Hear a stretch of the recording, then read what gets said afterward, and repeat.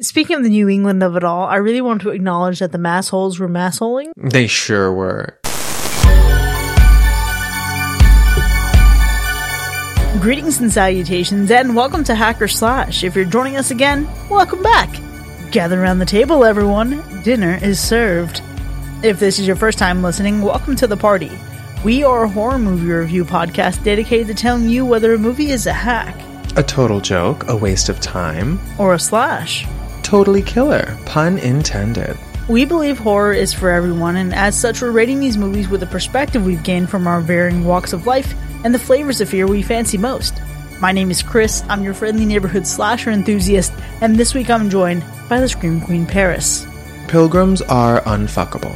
This week we're back in the theaters to check out a holiday slasher brought to you by Eli Roth. Before we set the table though, we have some follow-up.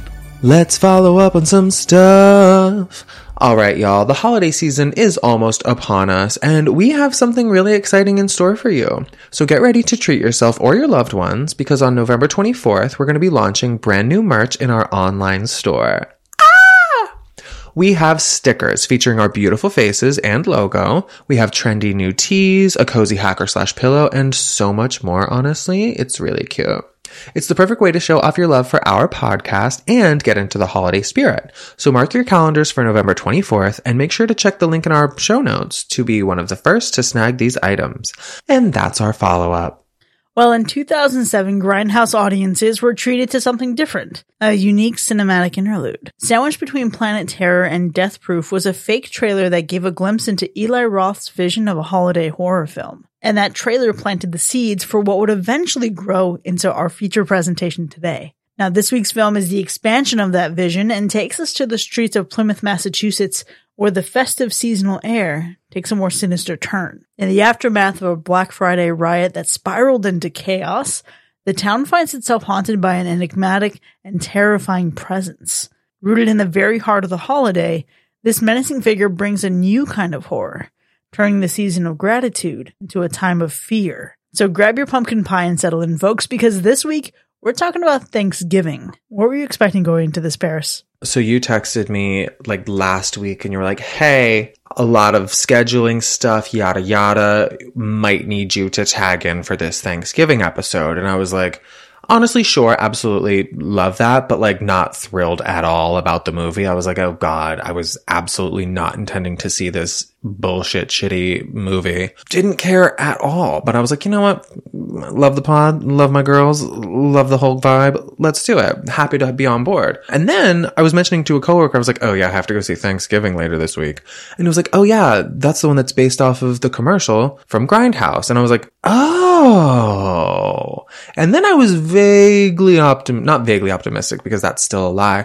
I was 15% more interested in this film, which would bring me to 16%. Wow, the math is mathing, I suppose. What about you, Kringle? Okay, so I had seen the trailer from Grindhouse several times, but I had only seen the trailer for this one time. Okay. And I was expecting for it to ooze disgust, quite frankly, and not even in a good way. We have the Eli Roth of it all. Mm-hmm. I realized that I think what my biggest concern is I haven't seen a lot of his work that I've actually liked. Oh. I liked him as an actor in Inglourious Bastards, but you know, I liked The Last Exorcism. He was a producer for that. But Cabin Fever, Hostel, it's a no for me, dog. There's this element of this that I felt was really going to radiate big Predator energy. So I thought it was going to be disgusting based off of that trailer. But I think more so for me, I didn't allow my hopes to get super high because of all of that. But I did, at the bottom line, expect some polished tongue-in-cheek camp and a few cheesy lines of dialogue. Really? You expected polish? The one time I saw the trailer, it was giving polished in terms of its aesthetics. Okay. I don't believe I saw a trailer for this film, only the Grindhouse trailer, which was like deliberately bad. Mm-hmm. But there's actually billboards for this movie all over LA, which I was like, that's what? Very confusing to me. I was expecting like Bunny Day, Thanksgiving level, like garbage film, like camcorder made by two white dudes that smell bad. You know what I mean? Okay, that is a great description of Thanksgiving. Yeah, that's what I was expecting. Quality was not even in the top 50 things I was thinking I was going to get. Were you aware of the cast of this film? Not at all. Okay. Nope. Okay. As soon as it started, I said, oh, what? They signed on to do this? It's honestly shocking. Uh-huh. Wow. I am so glad that this was such a surprise for you. So going into this and having those expectations, not allowing myself to be excited, I think it set me up pretty nicely because I found myself being entertained the whole way through. Yeah, honestly, same. After I got over the initial shock of the casting, I was like, oh, this is actually kind of interesting. Oh, I'm a little intrigued. I'm a little invested. I'm having a bit of a giggle. I'm enjoying a kill here and there.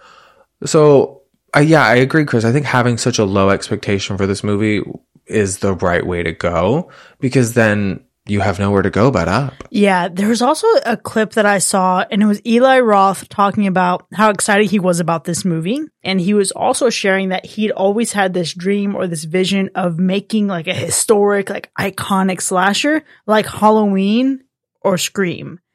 And hearing that, I was like, again, it is tempering my expectations. I'm like, listen, motherfucker, I haven't liked a single other thing that you've done. There's no way I'm going to like anything as much as like Halloween and Scream from what you're putting down.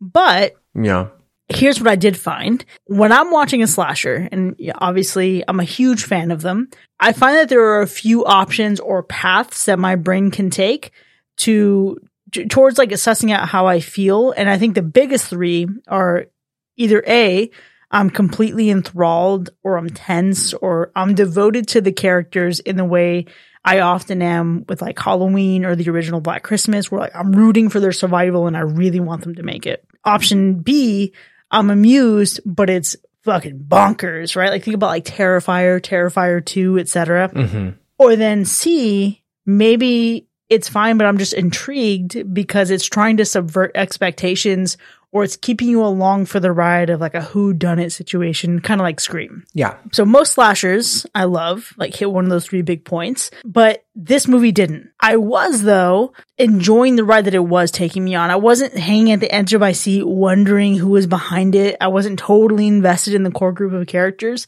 but I was invested in what the killer had going on because it was just so much fun. And I think it's a product of Eli Roth being so damn excited to make an iconic slasher.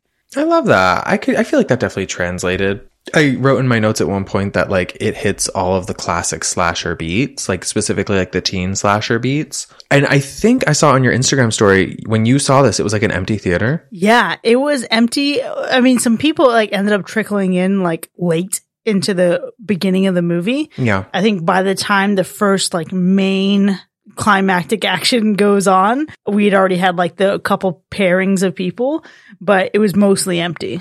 Interesting. My theater was, I think, sold out or close to it.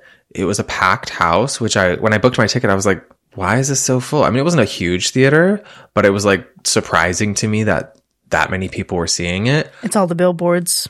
Honestly, it probably is. I think it's also the LA of it all. Like to this day, we still got applause for the Nicole Kidman AMC commercial. I love that. Yeah. If you see a movie near its premiere at that time, you're gonna get some applause for Nicole Kidman in West Hollywood. But the audience was very reactive. There were a lot of huge laughs. There was applause. It was a very lively crowd, and I think the movie sort of invited that and then rewarded it, you know? Like, it was kind of a movie where, like, people were making comments and talking, and it didn't totally annoy me, which is rare. The one gay next to me, though, like, I giggled at one thing that he said during the trailer, and he noticed that I giggled, and then I feel like he was trying to perform to me specifically for the rest of the film, and I was like, stop, just be quiet. Hate that. Oh, I know, but couldn't blame him, and God, it added to the experience, I'd say. Then you are bonded. Yeah. Regardless, despite all of that, I found myself still surprised by this movie. I was actually surprised how non-sexual it was. I'm surprised to hear you say that because I found many characters in this film to be positively sexy. You know, I feel like it was tastefully sexy, where it was just like, we're just going to show you hot people, but we're not necessarily going to make them do hot things. at least one time. Okay, it's fair. I'm not saying that there wasn't anyone attractive in this movie, because there absolutely was. But listen, when you think about the content that these movies can have, when you also think about the trailer for this movie that was in Grindhouse, this could have easily been very disgusting. It could have very easily crossed the line with the depiction or violence against women. It could have crossed so many lines, but I really, again, expected this to be over the top and oozing that horn dog energy. I will say, though, I think this is a safe experience. If you want to go see a movie with a friend who you might be uncomfortable to weather out like an extended sex scene, you're good. Like, this is a green light. But also, don't be friends with them. If you can't watch extended sex scenes with your friends, find new friends.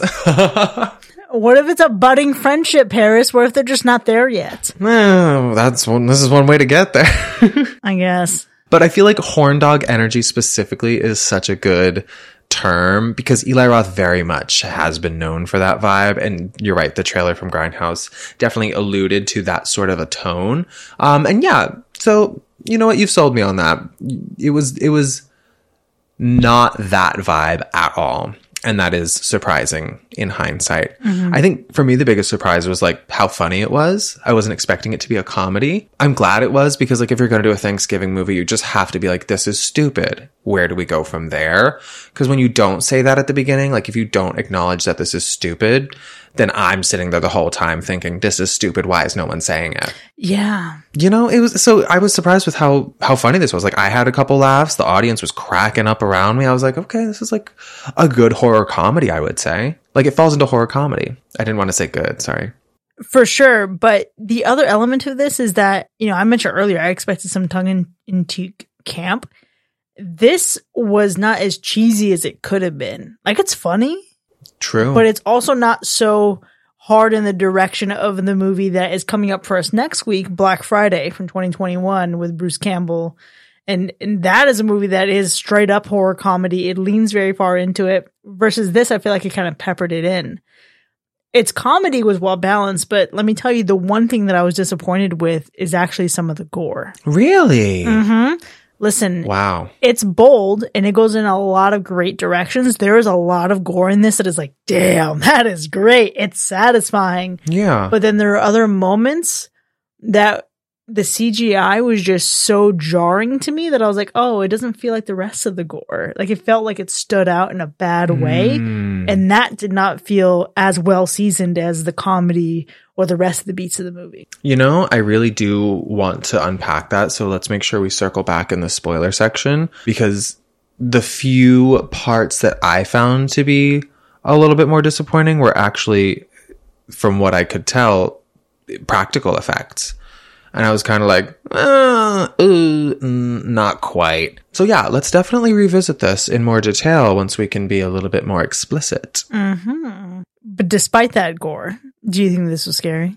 No. There were a couple jump scares that got the audience that I was in. I don't think I really flinched. I didn't really bat an eye.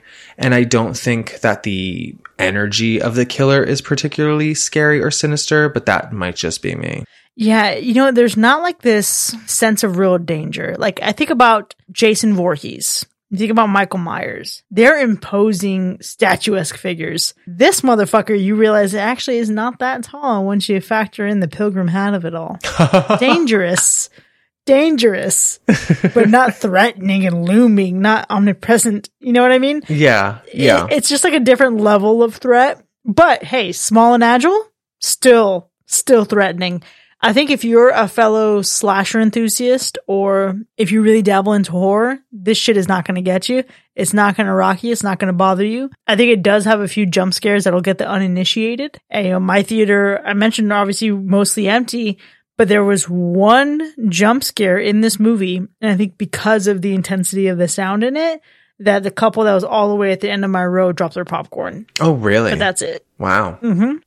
I think as far as originality goes, I found myself a little torn. I think there's a lot of things in this film that I've never seen, and whenever I give my originality score, if there's original kills, if there's original ideas, points from Paris. So definitely some of those points in this film, But also, I felt like it was unsurprising hearing what you heard Eli Roth say in that interview, because it felt very formulaic to a slasher, to the point where you had texted me beforehand because you watched yours before I got into mine, and you're like, hey, can you make some notes like on the kills so we can make sure we have like an accurate kill count? And it was to the point where I didn't need to wait for anybody to die. I picked up on the cues, being like a seasoned horror enthusiast, and immediately wrote down who was about to die, put my phone down, and then enjoyed it happening. And I was only wrong once. So maybe that's more of a comment on its predictability than its originality, but I feel like they're a little bit intertwined. They are, and I'm really curious to see if you were completely wrong or if you had to just kind of go back, put a little asterisk, and then change the time of death. More like that, yeah. Okay, great. So you probably know which one it is. Oh, absolutely I do, because it's the same spot for me. So here's the thing, right? There are a couple different angles I think you can take in terms of the originality. This movie is absolutely a slasher. It doesn't offer a ton of new stuff to the subgenre. It's okay that it's a fucking pilgrim using Thanksgiving tools to fucking kill people, right? It's fine. It's okay. But here's what I consider. I think of my brother recently reacting to seeing Terrifier for the very first time. And there's something that Art the Clown does in that movie that made him say, oh shit, that's different. And my brother's not going to have to say that about anything in this movie. It's rare that you can say that. Yeah. It doesn't have to be said for it to be good. True. Listen, I like pizza. You like pizza. Mm-hmm. If this were pizza, it'd be a well-constructed pepperoni pizza with no frills. You can't be mad at it.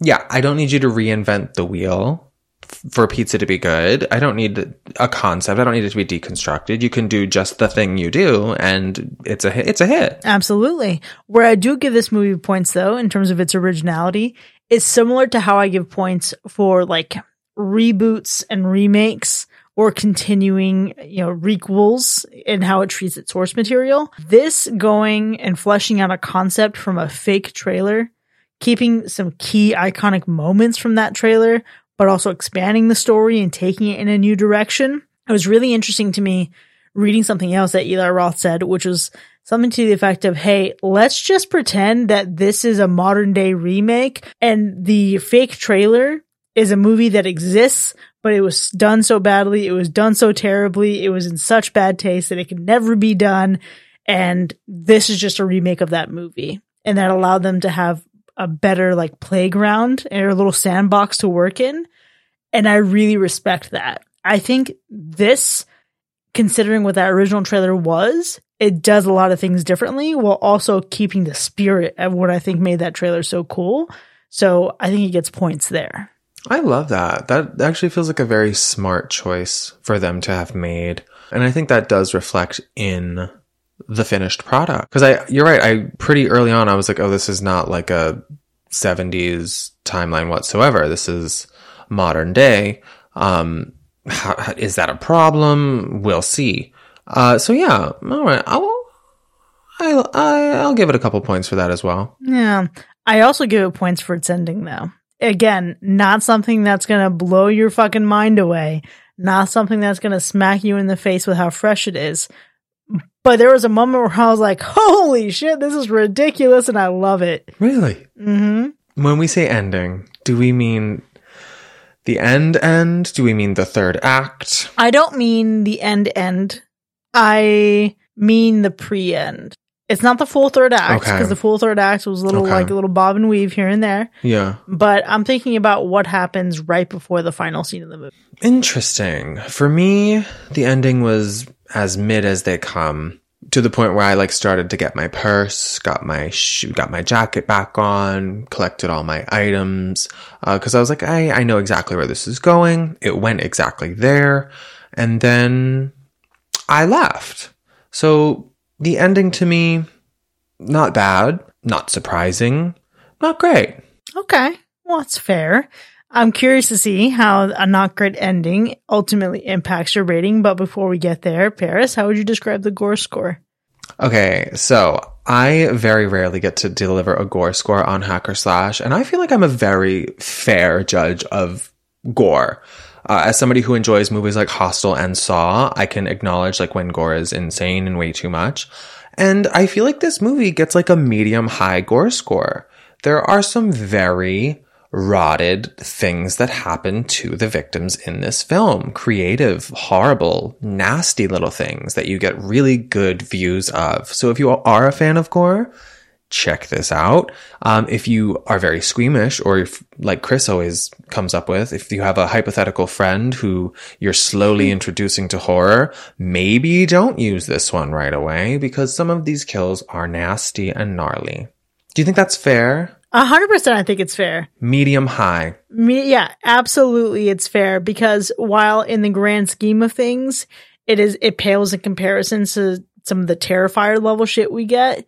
This is on the higher end of what I think the average person could take and not be super squeamish. Yeah, I think it's giving quality but also quantity. Mm-hmm. And what about the Animal Report? The Animal Report, save for a few turkeys, as is tradition, is actually intact. And I love that. It's heartwarming. Mm-hmm. Mm-hmm. This definitely could have gone a different way. And I'm so glad that Eli Roth saw a line in the sand and dared not to cross it. Yeah, absolutely. Mm-hmm. Well, let's go ahead and get into our ratings then. Thanksgiving from 2023. Was it a hack or a slash? I went into this movie being like, garbage movie. But you know what? It's part of being on the pod. And I missed being on the pod. And I was like, being on the pod means seeing movies that I would never see on my own, nor would I want to. And I said to you, Chris, recently, I said, I want to be on a couple more episodes because I'm able to be a little bit more available than I have been in the past. And I miss y'all so much.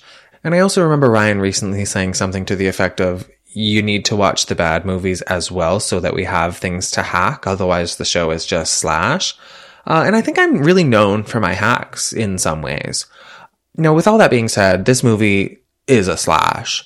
And I'm really glad that you made me watch it, because I never would have watched it. Even if you explained it to me afterwards, I probably still would have been like, oh, I'm glad you liked it. Not gonna watch it. But I had a really fun time. It is a classic teen slasher, which is like my favorite type of slasher, like high school students getting killed for whatever reason, XYZ. It has a lot of energy in the same vein of I Know What You Did Last Summer, which I love. And it really did feel like somebody who understands the slasher genre and really enjoys it and has the resources to do it effectively. It just felt solid, It felt like a really solid movie that somehow shockingly is about Thanksgiving. And I was really gagged. It's a holiday horror movie that's good? What timeline are we in? Anyway, this also has one of my favorite kills in recent memory, which is so horrible and I'll never be able to unthink about it. But it's like, to me, it's giving like Final Destination log kill where it'll ruin something for you forever. And that's a slash. Here's the thing for me though. You say this and I can think of like 3 kills that it could be. Fair. And I love the versatility there. That's a good sign. This movie has range. Mm-hmm. Oh, I love that. Listen, far be it from me to find a moment to disagree with you. I really had a good time with this movie. This movie did not subvert expectations for me, but it did, as you mentioned, solidly walk the line of a well-rounded, well-executed slasher. I made an assumption very early on who the killer would be, but I think it does give some good, plausible alternatives that might have a few people guessing. I think if you are really into the slasher subgenre, you're going to pick up on some shit really quick that you're going to be like, okay, maybe. But I think this is a good enough time, and I think it hides its cards well enough to keep you going along the way. It does have some cringe moments, but there are moments where it wants you to cringe with it as opposed to strictly at it, which is a very fine line to walk. And it has pretty convincing performances from its cast. And while it has characters I hate, I sure do love to hate them. And that's a rarity for me. Usually if I find a character completely obnoxious and it kind of ruins it and takes me out of the movie. But I also want to take a moment to acknowledge that Patrick Dempsey was named People's 2023 Sexiest Man Alive. Yeah, what the hell? I never give a shit about things like this. I really don't. Yeah. I don't even think he's particularly that sexy. However, I do want to acknowledge that a man of his ilk and his level of fame and acclaim is starring in a holiday slasher movie. Yeah. What a fucking time for horror, honestly. This is a big deal. This is a big moment. Realistically, what a time for the horror genre. That's fantastic. And listen, I took a gamble pre-ordering my Thanksgiving shirt, as I'm wearing right now, and my The Carver pin from Fright Rags. Oh my God. I took a gamble, and I was like, I don't like Eli Roth, but everything I've seen tells me that I might actually like this movie as low as my expectations are. And I'm glad I took the gamble and have these things on day one because this movie's a slash. Mm-hmm. And you've got the merch to back it up. Mm-hmm. And with that, Thanksgiving from 2023 is a universal slash. Now, you can find this movie playing in theaters. Go check the link in our show notes if you're watching it post its theatrical run so you can see where you can find it right now. But go check it out, then join us in the second half so we can break down these iconic kills together. We'll see you in a bit.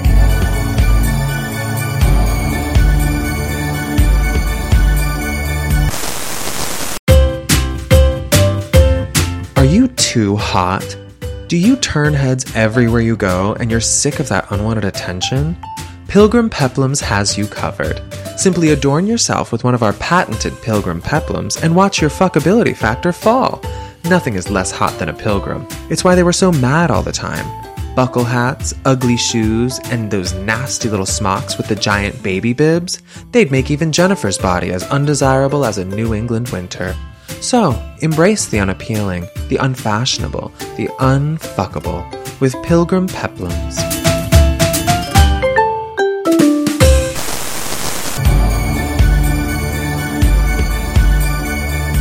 Welcome back, folks. You are now entering the spoiler zone for Thanksgiving, which has actually earned a universal slash. Now, we have a lot to unpack here, but before we get into the specifics of our ratings, let's go through those kills.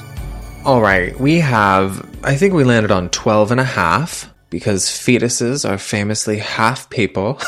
Oh, okay. Not quite. Not fully formed. Okay, but here's the thing for me. It was the fact that when I wrote this, wrote an asterisk and is it plus 0.5 for the fetus? And you, unrelated, in a different time zone, 3 hours behind watching this movie, also did a 0.5 for the fetus. 0.5 for the fetus. When a pregnant woman kills, that's 1.5. That's just canon. That's math. Mm-hmm. Everyone agrees. Okay, so we had 12.5 kills. So many great kills in this, Chris. A lot of original ones, a lot of really big reactions to almost every kill in my theater. The theater was gagged. We start off strong with 3 kills in a horrible Black Friday nightmare. 3 pretty original kills, all things considered, not just your typical trampling. Yeah. Just 1 trampling, 1 collateral damage of glass shattering, which is so sad for that man. Yeah. Also still grabbing his waffle iron, almost in denial of what is happening to his fucking neck. But, oh my gosh. And then the bitch that comes by and takes it from him as he dies. It's so bad. It's so bad. So nasty. It's so rude. Oh my gosh. But Amanda. So we have to say this, when I saw Gina Gershon, obviously the Girls, Gays, and Theys, we love the movie Showgirls, and she is famously so incredible in that.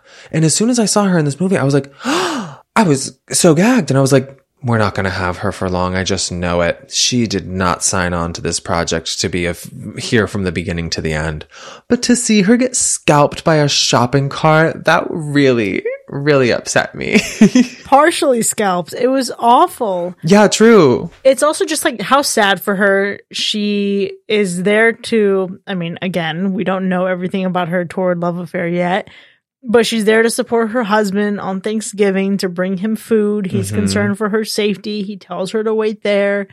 And she is just caught up, swept up in the madness. A victim of circumstance. Absolutely. You know what? She has agency over her body. She had plans. She had ambitions of being with someone that she loved more than the guy that she was married to. And it seemed like she had intentions of breaking things off. She didn't deserve that. True. I agree. It was sad. Mm-hmm. But fun to watch. Absolutely. So earlier in my ranking, I mentioned that there was a kill in this movie that ruined something for me forever. And that is the trampoline kill. Oh. So we have a gorgeous cheerleader, as picturesque of a cheerleader as you can imagine in your mind's eye, dear listeners. Actually, at this point, you should have seen the movie. And if you haven't, thanks for listening anyway. We have a cheerleader really setting up bizarre setup for this sequence. There's like a spotlight over the trampoline. It's indoors. She's basically doing like a little trampoline strip tease for her boyfriend, who she doesn't realize has already been murdered. And as she's bouncing up and down, the killer underneath comes up with knives, just like one knife, stabbing her in the foot. Then she falls and falls onto the knife again. But now every time I bounce on a trampoline, I'm going to wonder, are there knives under there? Are there knives under the trampoline? And if I bounce too deep, I'll stab my foot. When I saw that scene, and let's just take a moment to thank them for bringing this from the trailer and fixing the direction. This one was in the trailer? It was in the trailer. I need to rewatch it. However, the problem is in the trailer, she does a split. The knife goes into her vagina. Oh, actually, I was afraid that was going to happen in this. And that is something that was gratefully left behind. Absolutely. Thank you so much for losing the horn dog energy and not penetrating her with a fucking knife. Oh. That is disgusting. However, when I saw that, I immediately thought, thank God Paris is going to be on here because now we have the tendon slasher. Literally, it gave tendon slasher. And then for her to just, because she kept bouncing. You don't just stop bouncing on a trampoline. You can't just stop bouncing. You have no control in this situation. She was helpless. You belong to the trampoline. You do, and gravity. It's literally, and honestly, the killer could probably get away with that one. That not necessarily was him. He was just under there with a knife, and she bounced. Not that I'm blaming a woman. Not you victim blaming and letting her know, hey, go ahead and say something. It won't hold up against him in court. I have plausible deniability. Paris. I didn't kill you. Gravity did. I expected more from you. But truly, I will never, because like, especially like, I don't know, if you're ever at a trampoline and you can't see what's under there, there could be a tendon slasher. I haven't been on a trampoline since I was like 6. Neither have I, but you better believe next time either of us are on one, this thought will come to our heads the same way when you drive behind a log truck, you have the Final Destination thought. Or you drive in front of the Mayflower. Because fuck, that sucked for that guy. Oh yeah, really did. He got Final Destinationed in the head by the Mayflower. And except Final Destination, that was pretty thin piece to impale him by. This one was thick. It was like a traffic cone thick. Impaled by the Mayflower, of all things. But this man being Final Destinationed by that, absolutely terrible. And then the blood squirting all over who I presume are his daughters. Yeah, that's right. Right next to him in the seat. Absolutely, absolutely awful. But I want to take it back to what is my favorite kill. Okay. And this is number 1 in my top 5 favorite kills in this movie. Wait, where did trampoline rank? Not even in the top 5. Damn. It's so good. Listen, the trampoline, great. I had to remove it because of the semantics, because it's not how she died. Oh, fair. Actually, yeah, true. You know what I mean? That was a good moment of violence. Yeah. Okay, but let's talk about Kathleen, because the carver was he glazing her or buttering her? He was basting her. Basting her. He seasoned her with salt and pepper. Mm-hmm. He put on fucking garnish. It's iconic. I hated it. Oh my gosh, I loved it. I hated looking at her feet, but I loved it. Yeah, it was the feet for me. Yeah, it was disgusting. You know I hate feet. I also hate feet. It's a Capricorn thing. But here's the other thing. She goes on to have such a scene of tiptoeing around this house. Yeah. Really playing a lot of cat and mouse. And I think she was so good at evasion because she herself was a villain. Yeah, absolutely. Mm-hmm. She was and obviously I related to Kathleen in a lot of this movie. I was like, I get it. You want your husband to make more money. Absolutely. He should open the store on Thanksgiving. Totally makes sense. And then even when she saw the girl in the fridge and was like, I'm coming right back. We all knew she wasn't coming back. Never. We all knew. Never. She said, I'm just going to leave you here, bitch. and I'm out. Yeah. But do we think that the cat and mouse sequence was campy? Because it felt comical. I loved it. How absurdly close in proximity they were throughout the whole scene. And like the framing of it all, I thought it was very funny. I thought it was done in a very like smart but stupid way. It's giving Scooby-Doo is what it's giving. Yes, it gave a Scooby-Doo, absolutely. It's so good. But then for her to get the good old pitchfork to the back and then get dragged back in, put in the oven to roast. Mm-hmm. Oh my gosh. It is such a fucking moment to see her screaming in so much agony. He opens up the oven, pokes her, and then that little just pops right at the end after she's dead. So good. The meat thermometer, cherry on top. Absolutely. It actually leads into what is my favorite scene, but we'll get there when we get there. Okay. I cannot wait to the continuance of that because Kathleen didn't just serve in that oven. She served when she was on the table too. Let's see. Any other notable kills we should touch on? The corn cob things in the ear. Horrible. Julia, absolutely awful. She has one contact in she can barely see. She can't hear anything. And then to know that she was just flung onto that saw. Yeah. If she had honestly not been shocked so much, or if her boyfriend had gone up faster to catch her, she would have just been maimed or dismembered, but not completely dead. Yeah, he really took his time stepping in there. Yeah, but you know what? I will say credit to them because the trauma in their eyes, outstanding. It was believable. It was definitely believable. I think we also have to talk about the waitress, our first kill post initial incident. Okay, famously, number 4 on my top 5 favorite kills. Absolutely, Lizzie. Wait, just go through the top 5. Okay, Kathleen, number 1. Number 2, Evan. You're going to break the internet. Oh my God, so good. To go viral, you really need to hit people over the head. So stupid. But then he says, congratulations, Evan, you're a star. Oh my gosh. I just love it so much. Also because I fucking hated Evan. And I was like, this motherfucker's gotta go. And I know that it's all his fault. And therefore, they're not gonna kill him first. And I hope he has a satisfying death. Because sometimes these bitches don't be getting satisfying deaths. True. No, it was great. I fucking loved it. He was number 2. If Kathleen didn't make a reappearance on the table, he would have been number 1. Number 3, Manny, the security guard, only because I love the shocking moment of the turkey carver in the gut. But really what put this kill over the top was the composition of his cat in the foreground being pet by the carver and fed because that cat didn't give a fuck, and his blood splurting out of his decapitated body. Fucking chef's kiss. So good. That was beautiful. Then we have Lizzie, which we'll discuss now. And then, honestly, it was a decapitated turkey during the parade. That one was solid, too. The moment I saw the clown, I was like, yeah, that's her. That's her, mama. 100%. We clocked it, but the people in the theater did not at all. Yeah, I'm like, there's no reason a fucking Halloween clown is in this goddamn Thanksgiving parade, sir. Exactly. No. One of these things is not like the other. It's giving Joker. Absolutely not. It's the killer clown. From outer space. Which is brilliant. When you think your victims are onto you, switch up your little costume. Switch it up. They won't expect it. Especially if you've committed to one look the whole time. Okay, Lizzie, the waitress. So many horrible things happened to that nasty, hilarious woman. The freezer burn. So first, drowning her face in the sink.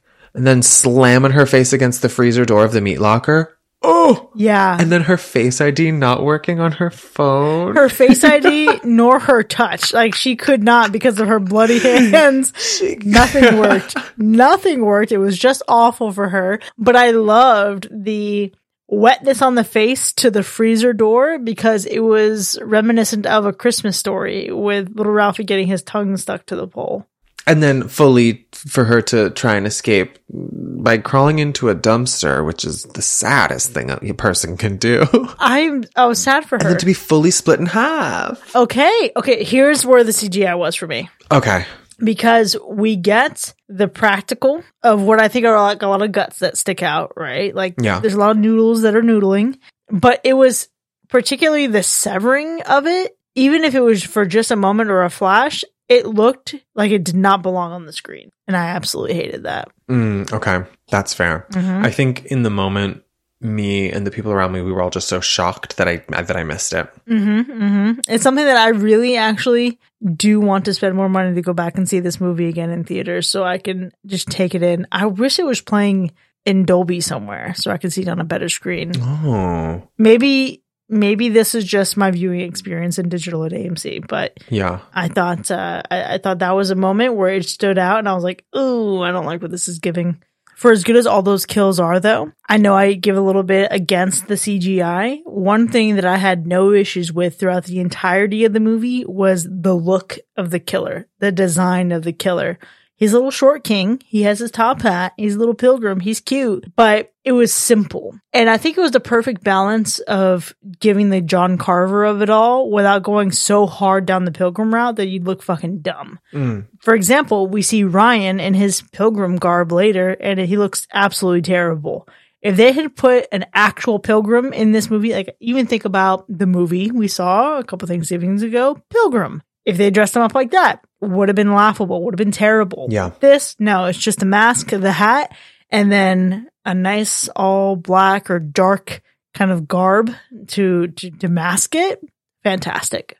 Yeah. I think the killer was inoffensive to the point where I'm like, I could see this being like a Michael, like a Jason. Like, I feel like it fits. It feels appropriate without being like particularly bad in any specific way. I didn't love it. It gave me a little bit of like Burger King energy with the mask. Oh, yeah. You know what I mean? And also, like, I hate the aesthetic of pilgrims so much. They're famously unfuckable. I don't know if you know that. Unfuckable. But his pilgrim look was the closest to fuckable. I can say that. As far as favorite visual element goes, I think a lot of the gore, beautiful to behold, some really wonderful practical effects in this film, which I actually really appreciated because it felt tastefully done and it felt like it was selectively done.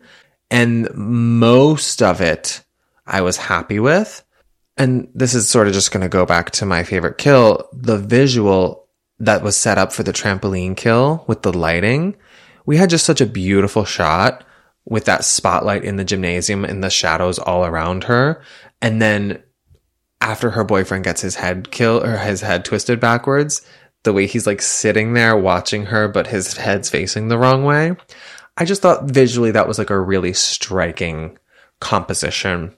But I think overall this movie did a really good job of paying attention to like really small details as far as visuals go. Even actually, if we're getting Binksy with some of the sounds, specifically pretty early on, there's a scene where there's a song playing in the background and the final lyric of that scene is like bury the hatchet.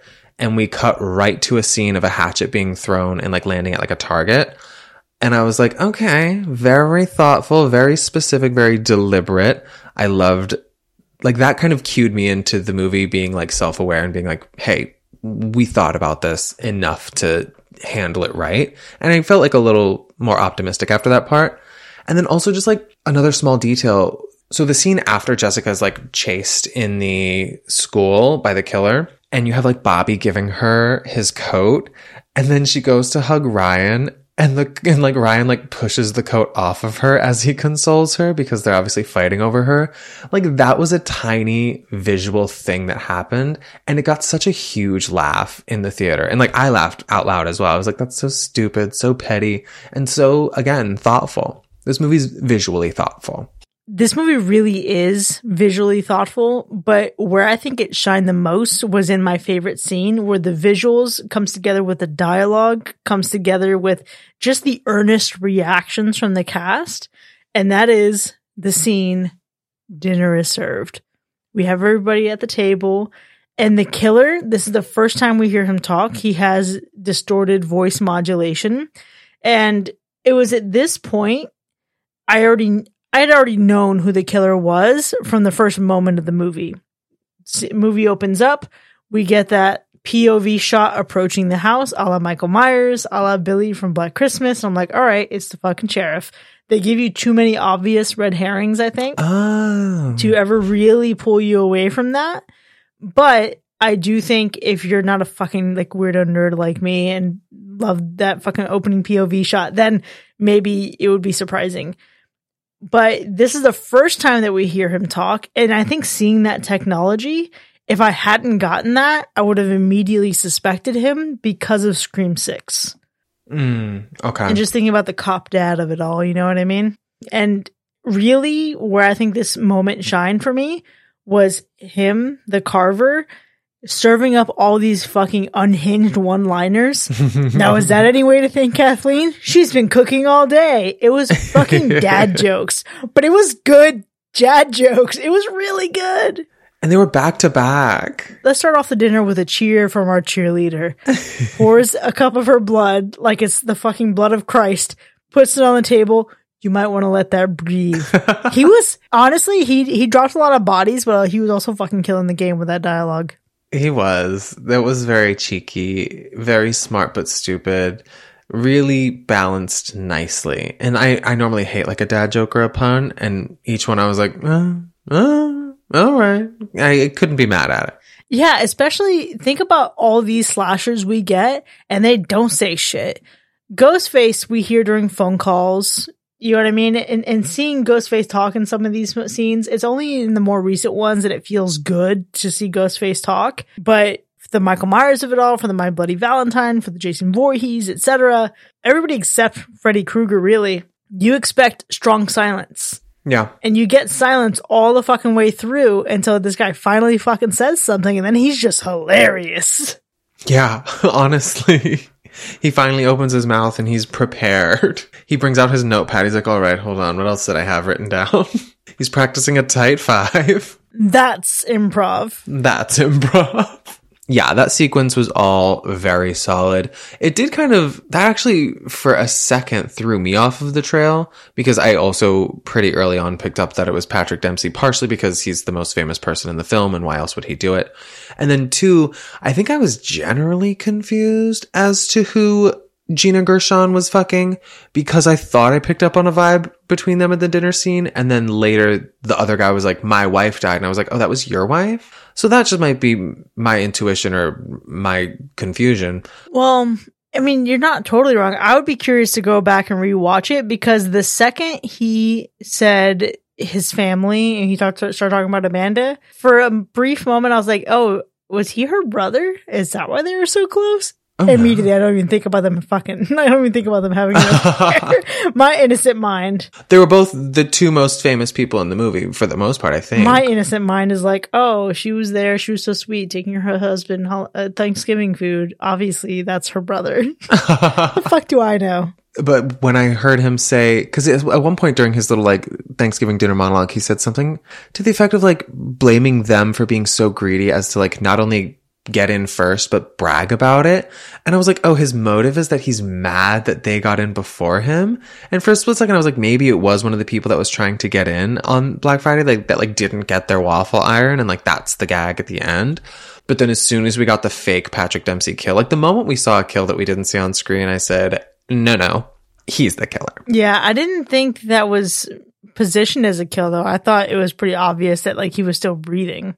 I thought it was just like a little knocked unconscious. But for what and why, you know? That's fair. For the theatrics. Now, as far as favorite scenes go, I had a couple. I really enjoyed the parade sequence. I thought that was like a fun, high energy. There's always like an interesting dynamic with a parade because you're kind of trapped, right? You're like sort of on stage in a way, and you're also like trapped on either side by large crowds. So it's a very specific thing that happens during a parade. Of course, Helen Shivers. Yeah, exactly. Helen Shivers, Drop Dead Gorgeous. Like there's a lot of really solid movies that I love that have like a notable parade sequence. And this was definitely up there. But I think my number one favorite scene is when we have Jessica running from the killer and she hides in like the hair studio, because the moment he walked in there and we knew she had run in there, I was like, this bitch is going to pretend to be a wig head. She is going to, and then they showed it and I laughed and the audience laughed. And every time they cut back to her little head, just like surrounded by all those little wig heads, it just really tickled me. And I was like, that is a fun way to use this visual. It was a tense scene. It was like part of the cat and mouse of it all. And I thought that was one of the more original things I'd seen as well, because usually you have like the killer hiding as a mannequin, and this was like the victim literally just like, don't move, pretend to be a 1980s looking wig head. And it was so stupid and so funny to me. It's so great. It does. The closest I think I get to being reminded of that is Hellfest, when we have a couple girls hiding towards the end of the movie in a room, but they're having to adorn the same like black cloth and white mask as a bunch of other mannequins in the room. So for her to just like really, she pulled a Scooby-Doo. She pulled a cartoon. This movie. She pulled a Scooby-Doo. She really did. She really, really did, which is what this movie is so fucking wild for. Legitimately just standing there hoping to blend in. Are you kidding me? It's hijinks. It's tomfoolery. Shenanigans. It's shenanigans. Yep. It's wild is what it is. Which I think adds to the charm of the characters in this movie. Jessica was an interesting final girl. Was she? Well, she's interesting for this reason. In some moments I was rooting for her, and in other moments I was like, you're kind of bland. You're kind of like a saltine cracker. I could take you or leave you. If you die, I'm not going to really care, even though I don't think this movie's actually going to try to kill you off. But I think what won me over was just the absolute fucking persistence in some of the comedy in this movie. It was a lot of the hiding in the wigs, hiding among the wigs. For as much as I hated Evan, it was him continuing to just do dumb bullshit that leaned further into who his character was. These characters, again, I either love or I love to hate, but they were charming nonetheless. And I feel like in a movie where your two most famous people are Patrick Dempsey and Gina Gershon, I feel like they carried their weight. Yeah, I can say that. Except for Jessica, that I agree. This could be one of two things. It was either that Jessica didn't quite have the same perspective or take on the tone of the film, and she was being a little more earnest, which oftentimes in campy films is to the benefit of the film, or she knew and she was delivering flat Jennifer Love Hewitt, I know what you did last summer, empty-headed nothing girl, which I don't know which of those options I prefer, but the end result I think is ultimately the same. Like somebody who's kind of dull, boring, and maybe not even in the same movie as everyone else around them.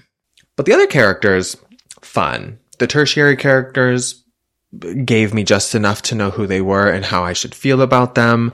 I thought Patrick Dempsey's character was actually very funny because I'm from Massachusetts. So like he was doing a very specific type of man in Massachusetts who's like a simple, like gentle, but also like not that bright kind of a guy. Is that a himbo? A little bit of himbo, but not hot. They're usually not hot. And I'm personally not a fan of his physically necessarily. No tea, obviously hottest man in the world, whatever. But I hate blue eyes. And I found his character, I was like, this is a really funny character choice he's making. And it made it all the more satisfying when he was actually the killer, because then he got to actually flip the switch. And it almost gave Scary Movie when Doofy is the killer.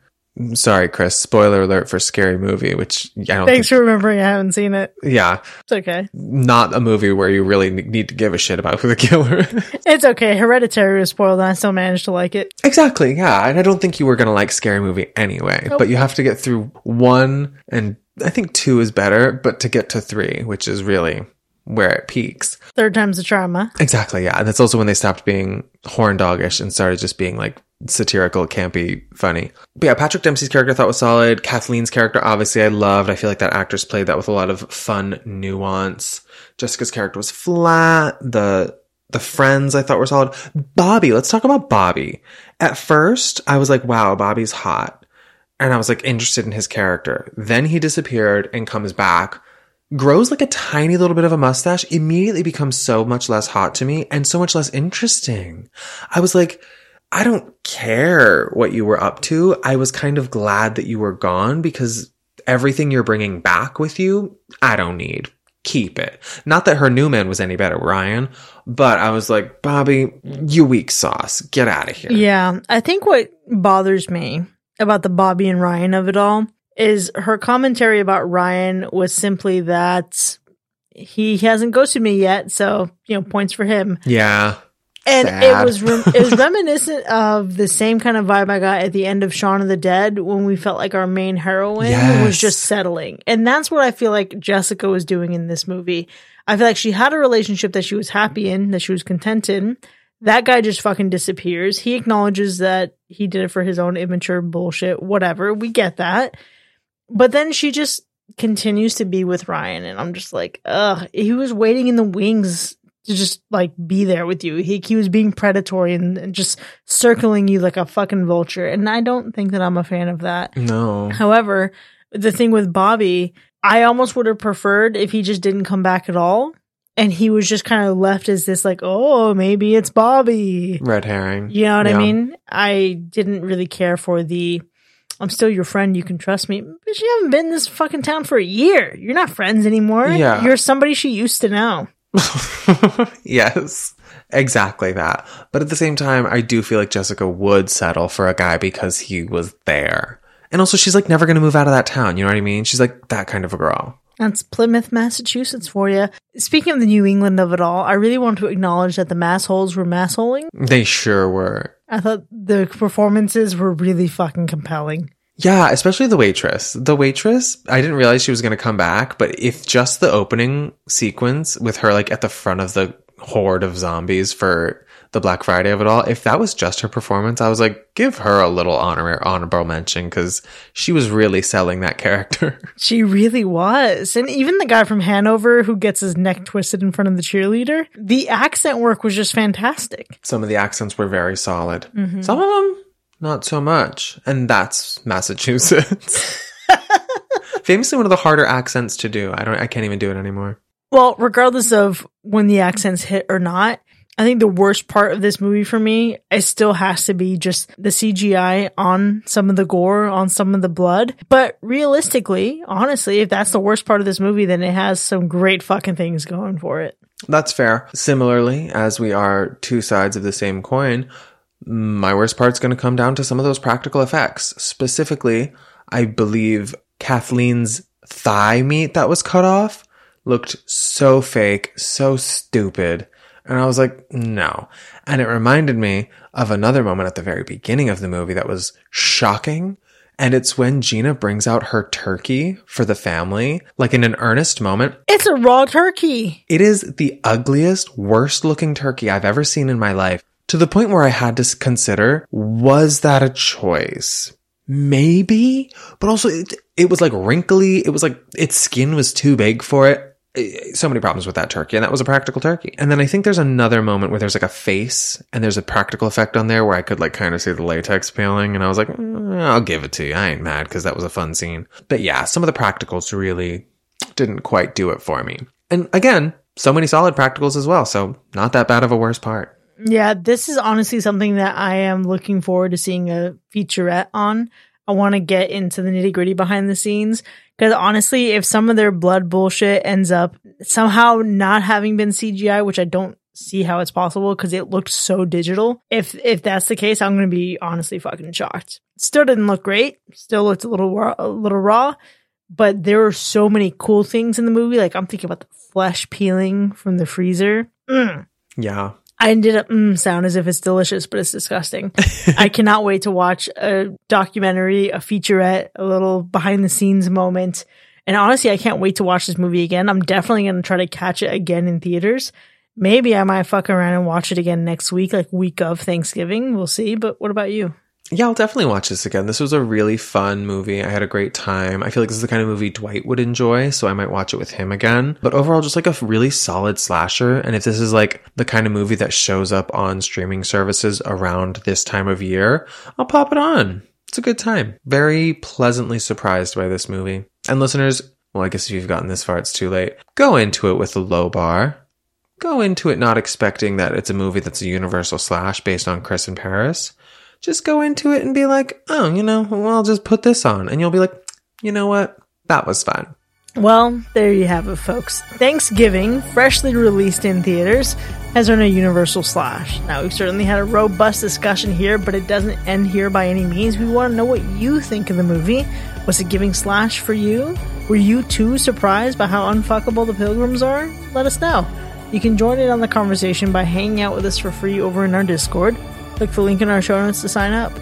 And if you've enjoyed listening to this episode, consider becoming one of our patrons. Visit patreon.com/hackerslash to enjoy more of the show with early access, extended episodes, bonus content, and live shows. We'll see you next time, folks, and remember, be careful who you trust. Gobble gobble, bitch.